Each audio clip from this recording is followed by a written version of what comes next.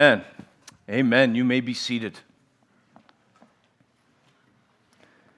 This time as well, I'm going to dismiss our children downstairs. We trust that God will continue to shape them as they learn the gospel, this gospel that we sing and celebrate. Amen? Amen. Thank you, Swain. Brandon's here.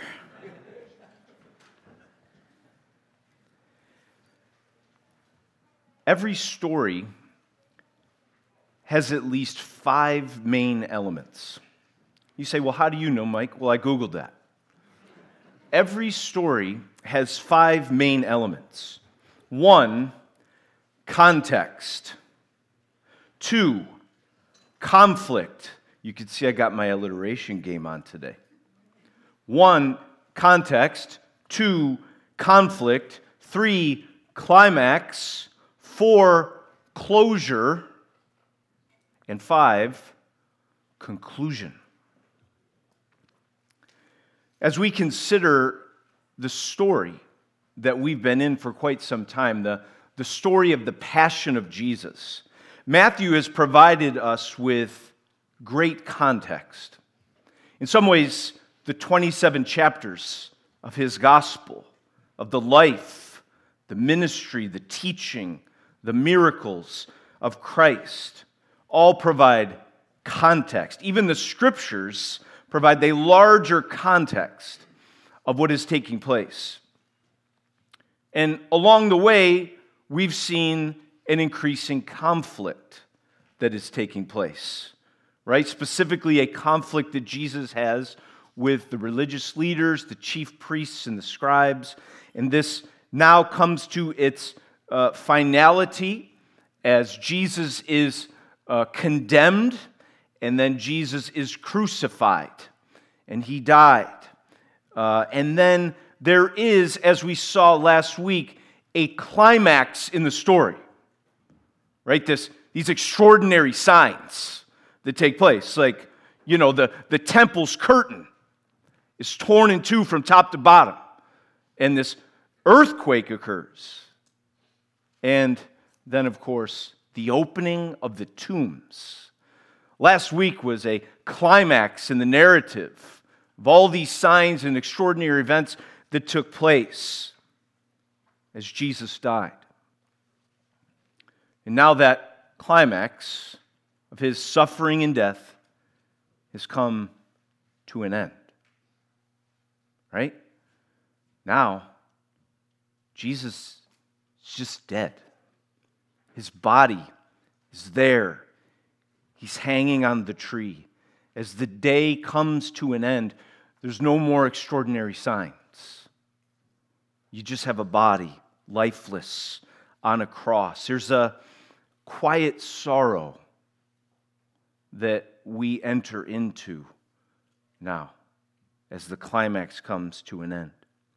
So in the quiet sorrow that we find ourselves in this story, we wonder, where's the closure?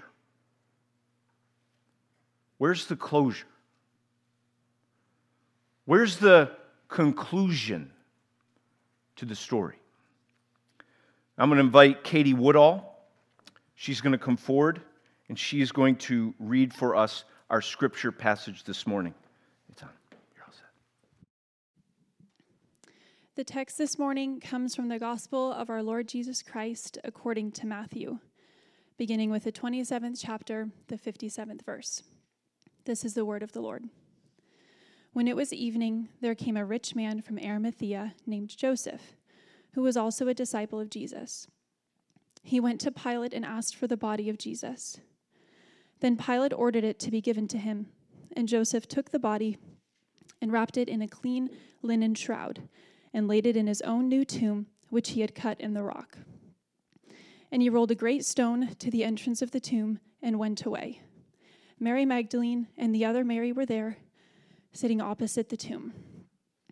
The next day, that is, after the day of preparation, the chief priests and the Pharisees gathered before Pilate and said, "Sir, we remember how that impostor said, while he was still alive, After 3 days I will rise. Therefore, order the tomb to be made secure until the third day, lest his disciples go and steal him away and tell the people he is risen from the dead. And the last fraud will be worse than the first." Pilate said to them, "You have a guard of soldiers. Go, make it as secure as you can." So they went and made the tomb secure by sealing the stone and setting a guard.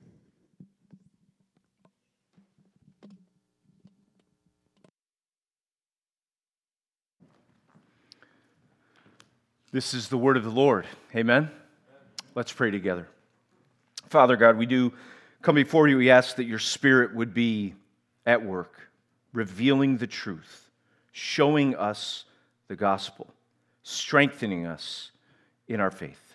We pray this in Jesus' name. Amen. If I asked you to name the 12 disciples right now without looking, could you name them all? Some of you got like some old Sunday school song, maybe a little rap, like, okay, I'll stop there. Your first thought might be Simon, who's called Peter. Y'all know. Andrew, James, John, Philip, Thaddeus, Bartholomew, Simon the Zealot. Look at you Christians. All right? James, the son of and there's another one, Alphaeus. Got him. Last one, Judas, who's called Judas Iscariot. There's one disciple that you may not say, that Matthew introduces us to today in the narrative. One that we weren't aware of, but nonetheless a disciple. Not one of the 12. This man's name is Joseph. Matthew introduces us to another disciple today. He's not one of the 12, but nonetheless he is a disciple. His name is Joseph, and he introduces us to him right in the beginning of this passage. When it's evening, there came a rich man from Arimathea named Joseph, who was also a disciple of Jesus. Here he is, a disciple of Jesus named Joseph. He introduces us to him by giving us some information about him. He tells us he's a rich man, which makes a lot of sense because how in the world would he have gotten access to Pilate without having some sort of clout, some sort of resources, some sort of stature? He's a rich man. He says that he's from Arimathea. Scholars don't really have any clue where Arimathea is. However, Eusebius, the historian, tells us that Arimathea was probably a village about 25 miles northwest of Jerusalem. So he doesn't live in Jerusalem, he's not from there, but he is nearby, about 25 miles northwest. Matthew also tells us that he's a disciple of Jesus, which I've already highlighted for you. But it's interesting to note, if you look at Joseph of Arimathea, and by the way, he's mentioned in all four gospel accounts. All four gospel accounts he is mentioned. John tells us that he was a disciple in secret for fear of the Jews. So that's an important thing to know. Why do we all of a sudden meet Joseph of Arimathea as a disciple? Well, he was a disciple in secret because he was scared of the ramifications and risks of associating himself with Jesus.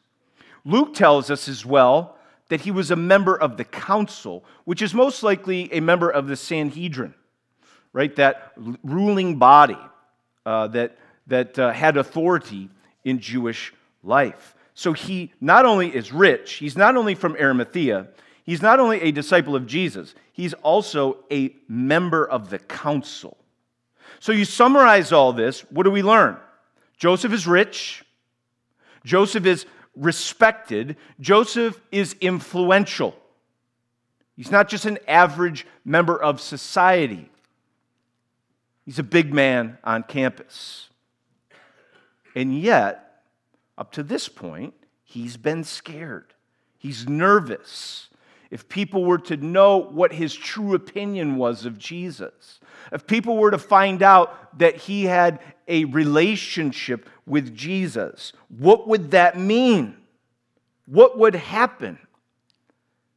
And yet, here we are in the most, what would seem to be at least, the most defeated moment in Jesus' life, his death. Joseph's relationship and association with Jesus is no longer a secret. Joseph, in this moment, interestingly enough,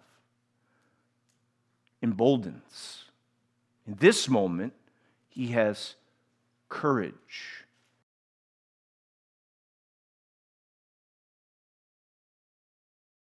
Risk. He comes to Pilate and he leverages his influence in such a way to associate with Jesus and to care for his body. He's associating himself in a risky moment with this crucified criminal. He sees Jesus there and he wants Jesus' body. He wants to take care of Jesus. He wants to take him down from the cross and he wants to give him an honorable burial. And so that's what he does. He asks Pilate, and Pilate orders the body to be given to Joseph of Arimathea. So having permission, he does. He takes it. And John tells us that he has a partner. Remember, the time is running short. Jesus died at about 3 p.m., and once that sun goes down, the Sabbath begins. And so time is of the essence. And so he takes the body, and we're told that Nicodemus, our old friend from John chapter 3, who also came to Jesus by night, he prepared Jesus' body with 75 pounds of myrrh and aloes. He's embalming the body. And we're told that Joseph had a rock-cut tomb at his disposal. Again, that highlights how expensive and how rich he was and how expensive that would have been. Because to have your own rock-cut tomb in this time would have been very expensive. It would have been a major cost to you. And so what we see Joseph of Arimathea do is not only associate himself with Jesus, but he does so at great personal cost. He had this tomb of great value. Maybe it was reserved for him. Maybe it was reserved for one of his family members. We don't know. All we know is that something of great value was at his disposal. He owned it. It was his. And we're told that he gave it to Jesus.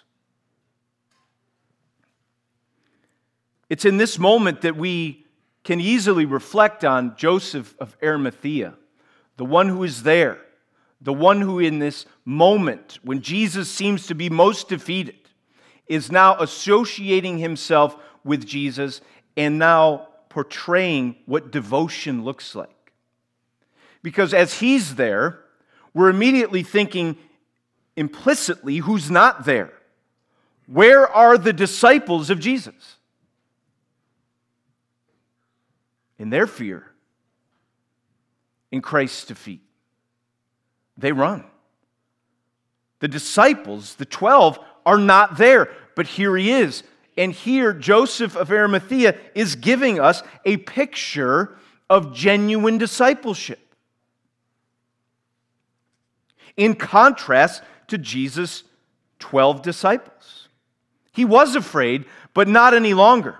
He does not cower in the face of the cross. He does not run or hide, but rather he shows his devotion to Jesus. He risks his position and his influence, and he does so at great personal cost to himself. That is what true disciples do. Gavin Ortlund says, we might not initially realize how heroic this act was. But for several reasons, it was an amazing demonstration of courage and sacrifice that may inspire us to keep obeying God during the dark and lonely nights of our own lives. Joseph of Arimathea becomes for us an encouraging example of what true discipleship is. We're encouraged to see in his life that Jesus, in this moment, for whatever reason, becomes for him the most precious and valuable thing that he has and knows, person he knows.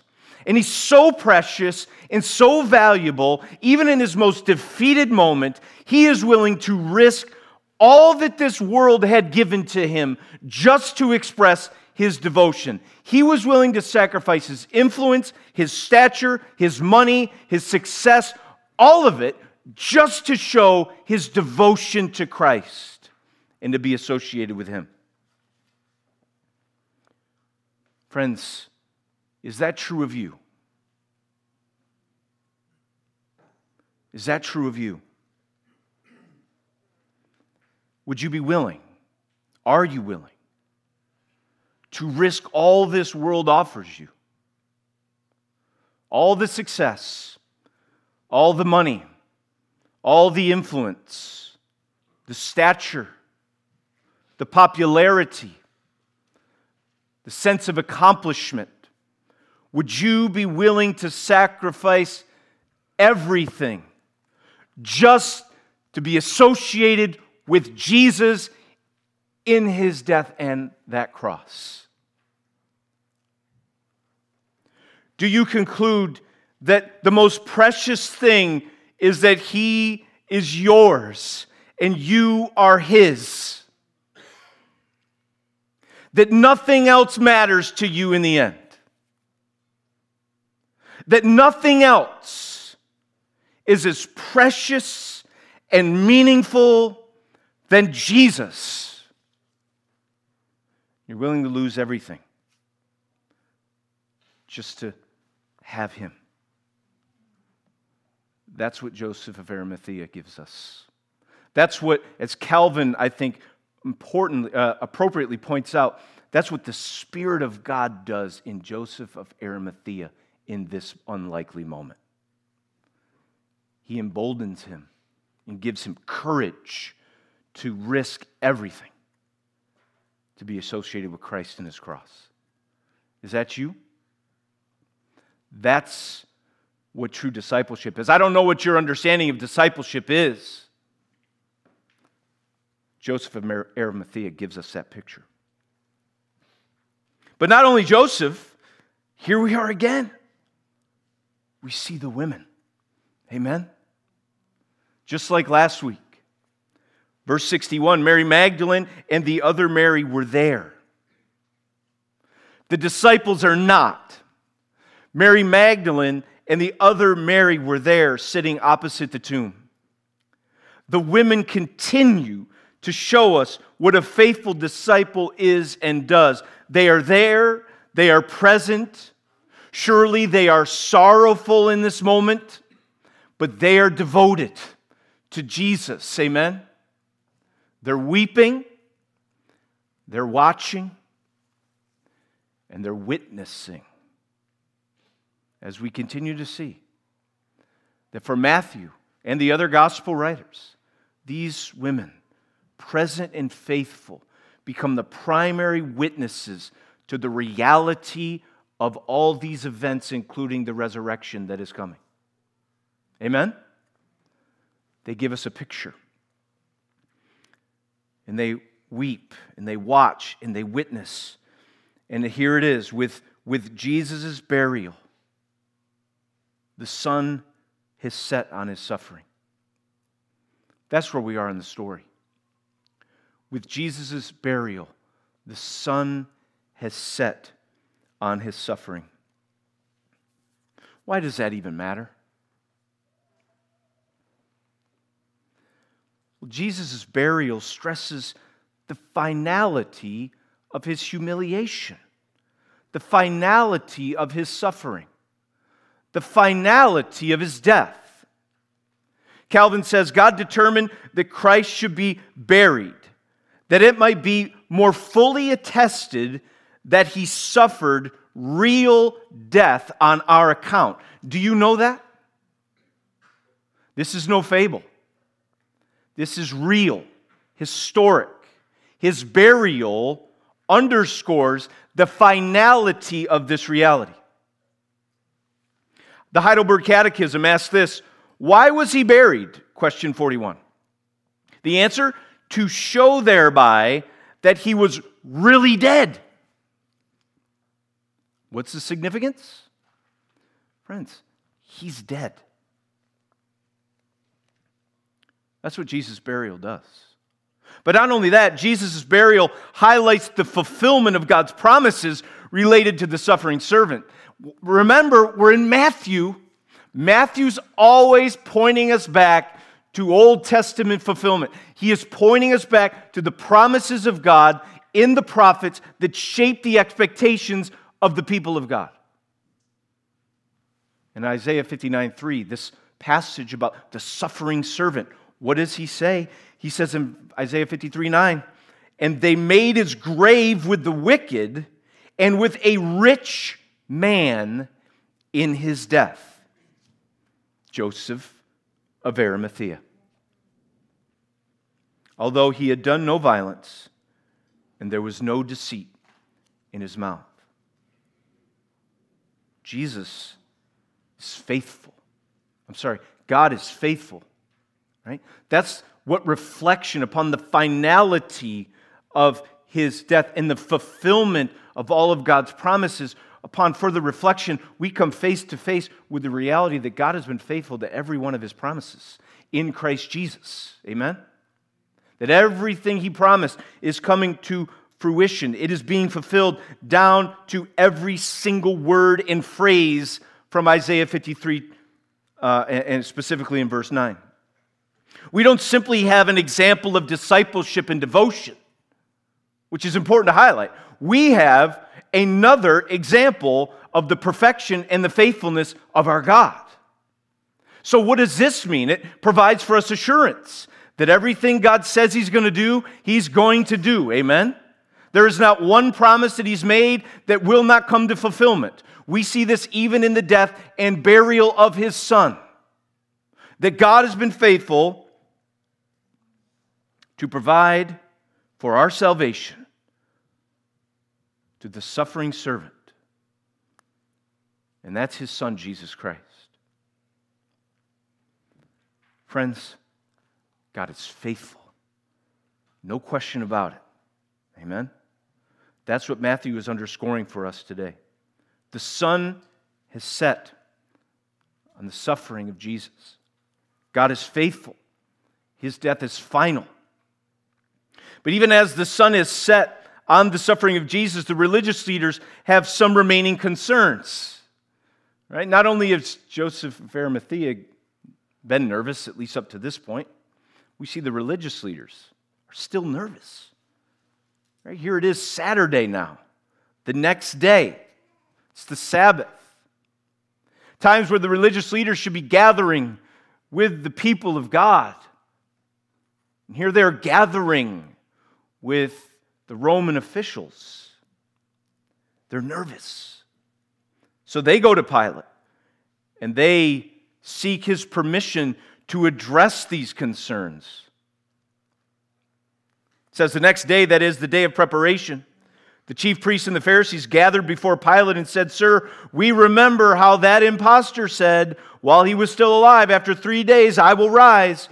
Therefore order the tomb to be made secure unto the third day, lest his disciples go and steal him away and tell the people he has risen from the dead, and the last fraud will be worse than the first." Oh man, they are nervous. And in their dignity and honor, they want to make sure that none of this silliness spreads amongst the people.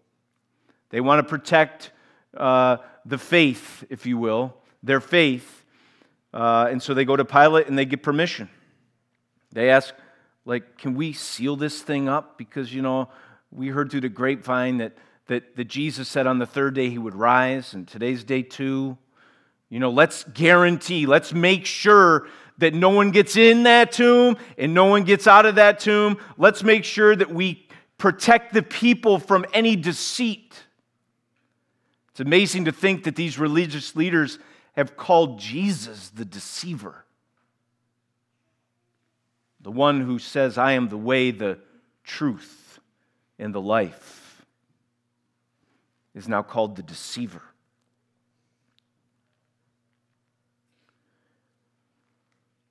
And even as we hear this concern, I don't know about you, but these words become hopeful. They conjure up for me hope. They remind me of what Christ said in this quiet sorrow of Saturday. We're reminded, the readers reminded of what Jesus said. And even as we're faced with his death, that the sun has set on his suffering, there's these memory of what Jesus said about his resurrection. So Pilate said to them, You have guarded the soldiers. Go, make it as secure as you can. So they went and made the tomb secure by sealing the stone and setting a guard. Pilate gives them permission. We're not sure if he's giving them the soldiers or not, or he's saying, hey, you figure it out. Whatever the case may be, Pilate has given them permission to seal the tomb. You see, when Joseph put Jesus' body in the tomb and then closed it, he rolled a stone over it. But that wasn't sufficient for these guys. They wanted a seal, like if it ever is opened, we know. Kind of like an envelope, right? The beauty of that seal of the envelope, we know if it's been opened. They're saying, hey, we're going to seal it now. So that if that stone ever is rolled away, we're going to know that somebody tampered with this thing. Somebody got in here. So they set a seal over it. And if that's not enough, they put guards there, right? They took their toughest guys with their biggest weapons and they put them there. You stand here. Don't let anyone in. Don't let anyone out. At least for a couple days while this all blows over. And so that's what happens. They went, they secured the tomb, they sealed it, they set a guard over it. No one's getting in, no one's getting out. Unless we think that all of a sudden those scared disciples got brave and strong. Maybe they did a little CrossFit over the weekend and they showed up with their fishing poles to start a fight with the most strong and powerful men in the world. Unless we think that's what happened, this whole scenario ironically sets up beautifully, right, the irony of what's taking place. There can be only one explanation about what's about to take place on Resurrection Sunday. This whole thing, we have a sealed and guarded tomb. Jesus' lifeless body in this moment was on complete lockdown. He's died. He's buried. The tomb is sealed. And with Jesus' burial, the sun has set on his suffering as we anticipate the sun to rise on his victory. Amen? We may think to ourselves, so what? This is just part of the narrative transition into closure. Just part of the story. This is just the falling action of a good writer. Who cares? But if we grab a hold of our new resource, shameless plug, We Believe, some of you, I think most of you have received this at our last members meeting. A lot of work and effort went into this. Our staff put a lot of time and effort into coming up with a document, really a resource that can be at our disposal that just lays out what we believe. If you were to thumb through this, which, because you have one, right? Because it's in your Bible, right? You have it. Okay, I'm done. If you still need a We Believe, there's some in the back. Please grab a hold of it, make use of it. But it's interesting, as I was thinking about the burial of Jesus, I came to the realization, maybe for the first time ever, at least in terms of focus and emphasis, because so often we talk about his death and resurrection, his death and resurrection. The confessions and statements of faith, they don't skip his burial, right? You go to the Apostles' Creed, which is right at the beginning. I believe in Jesus Christ, his only Son, our Lord. he was conceived by the Holy Spirit and born of the Virgin Mary. He suffered under Pontius Pilate, was crucified, died, and was buried. I think died's probably good enough. We get it? No, not enough. The emphasis there, the focus. What about the Nicene Creed? For our sake, and speaking of Jesus, he was crucified under Pontius Pilate. He suffered death and was buried. You see, you come to the realization that the burial of Jesus is primary in Christian doctrine. It's primary. Primary in Christian doctrine. The abstract of principles. Turn the page. It's all here, y'all. In paragraph 7, on the mediator, Jesus Christ, the only begotten Son of God, is the divinely appointed mediator between God and man. Having taken upon himself human nature, yet without sin, he perfectly fulfilled the law, suffered and died upon the cross for the salvation of sinners. He was buried. It's buried. Question 30 of the Baptist Catechism. Bam! Right in our We Believe document. In what did Christ's humiliation consist? Question. Answer. Christ's humiliation consisted in his being born, and that in a low condition, made under the law, undergoing the miseries of this life, the wrath of God, the cursed death of the cross, in being buried. The burial of Jesus is primary in Christian doctrine. Not only that, the burial of Jesus is central to the gospel we preach. Do you know that? You say, where are you getting that one? Paul. That's the trump card. Scriptures. 1 Corinthians 15. Now I would remind you, brothers, of the gospel I preached to you, which you received, in which you stand, and by which you're being saved, if you hold fast to the word I preached to you, unless you believed in vain. For I delivered to you as of first importance what I also received, that Christ died for our sins in accordance with the Scriptures. Amen? That he was buried. Amen? He was buried. That he was raised on the third day in accordance with the Scriptures. And that he appeared to Cephas and to the 12. Friend, if you do not know this, if you don't know the gospel, hear it. This is the gospel. Jesus came, he lived, he died in accordance with the Scriptures, and he was buried, and he was raised in accordance with the Scriptures, and he appeared to the 12. That's the gospel. That's of first importance, and his burial is central to it. Do you know that this is what Christ has done? Do you understand that this is central to the good news that we preach? He was buried. He entered into the human condition. He was humiliated in death and all the way to the grave in his burial. There was not one part of human humiliation and existence that he did not endure for you. All of it. He was buried. He loved you to the end. Remember when John said that? He loved you to the end, all the way to the grave, all the way to his burial. Please hear that about Jesus, about what he has done for you. It's our gospel. It's good news. And of course, as those who embrace it, who hear what Christ has done in his life, in his death, in his burial, and his resurrection, and his appearances, as we hear that, those who embrace it, we come to the realization, especially as we baptized people 2 weeks ago, that the burial of Jesus is integral to our union with him. Don't miss that.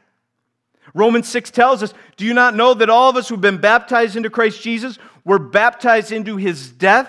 We were buried, therefore, with him by baptism into death, in order that just as Christ was raised from the dead by the glory of the Father, we too might walk in newness of life. Friends, the burial of Jesus is personal for us in reference to our salvation. In his burial, we see our own. In his death, we see our own. Paul says, I've been crucified with Christ. It's no longer I who live, but Christ lives in me. Amen? The life I now live, I live by faith in the Son of God who loved me and gave himself for me. There's union with Jesus in his death.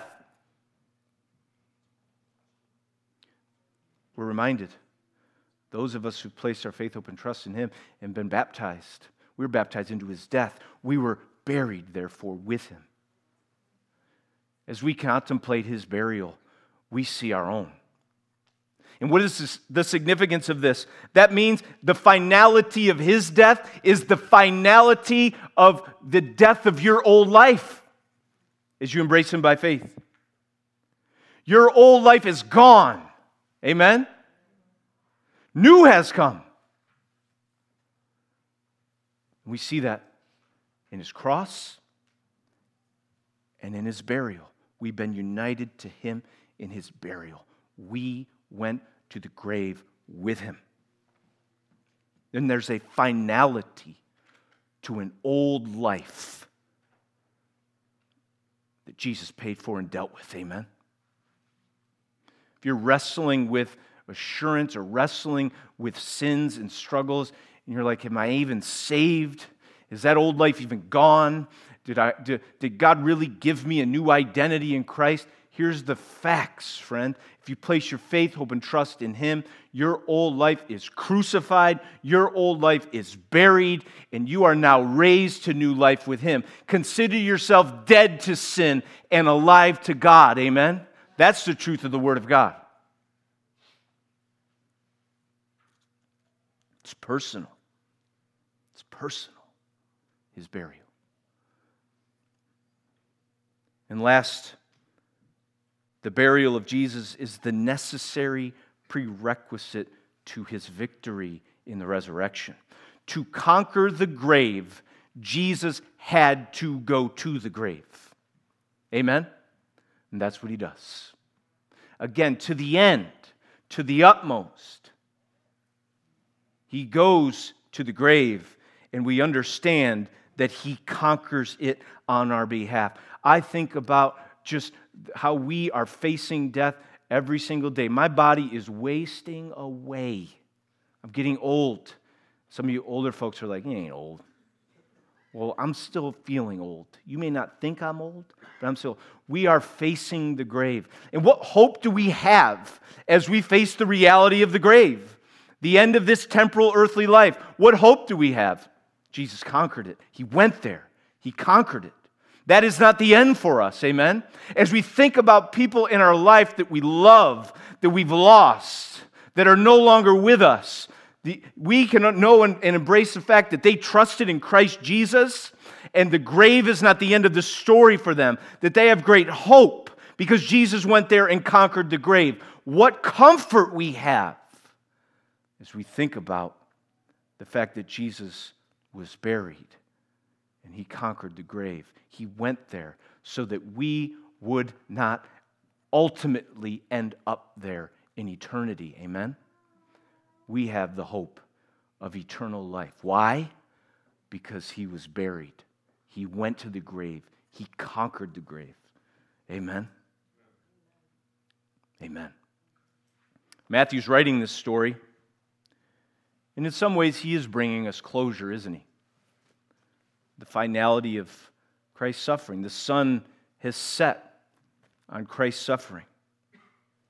And yet, even as we await a conclusion to the story, we understand that we're not quite there yet.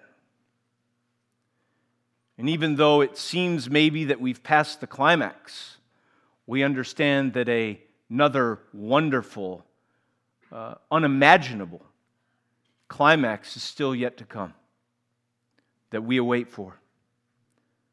His resurrection. the story's not over. Amen? The story's not over. With Jesus' burial, the sun is set on his suffering as we anticipate the sun to rise on his victory. Amen? Amen. Let's pray.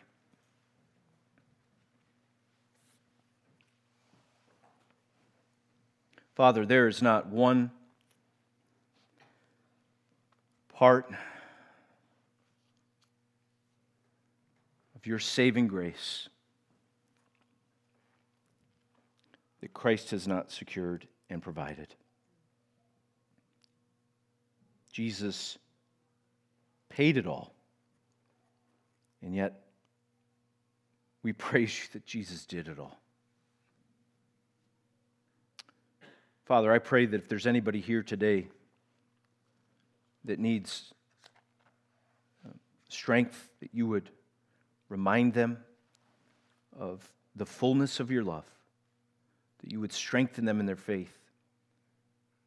Pray that you would show them the perfection of your work and how by faith and by the Spirit, through the Word, you have applied it to them.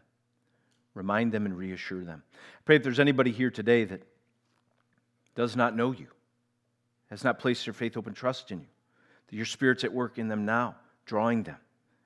They see the wonderful beauty of the gospel, that Christ is their Savior. He is their Lord. He is their King. That He suffered and died in their place. That all their sin and guilt can be taken care of through Christ in His finished work. Lord, draw them to faith, we pray. And Lord, even as we sit together as a church in the quiet sorrow of this story, I pray that you would give us hope. Remind us of the victory that Christ has secured in His resurrection. We pray for this in Jesus' name. Amen.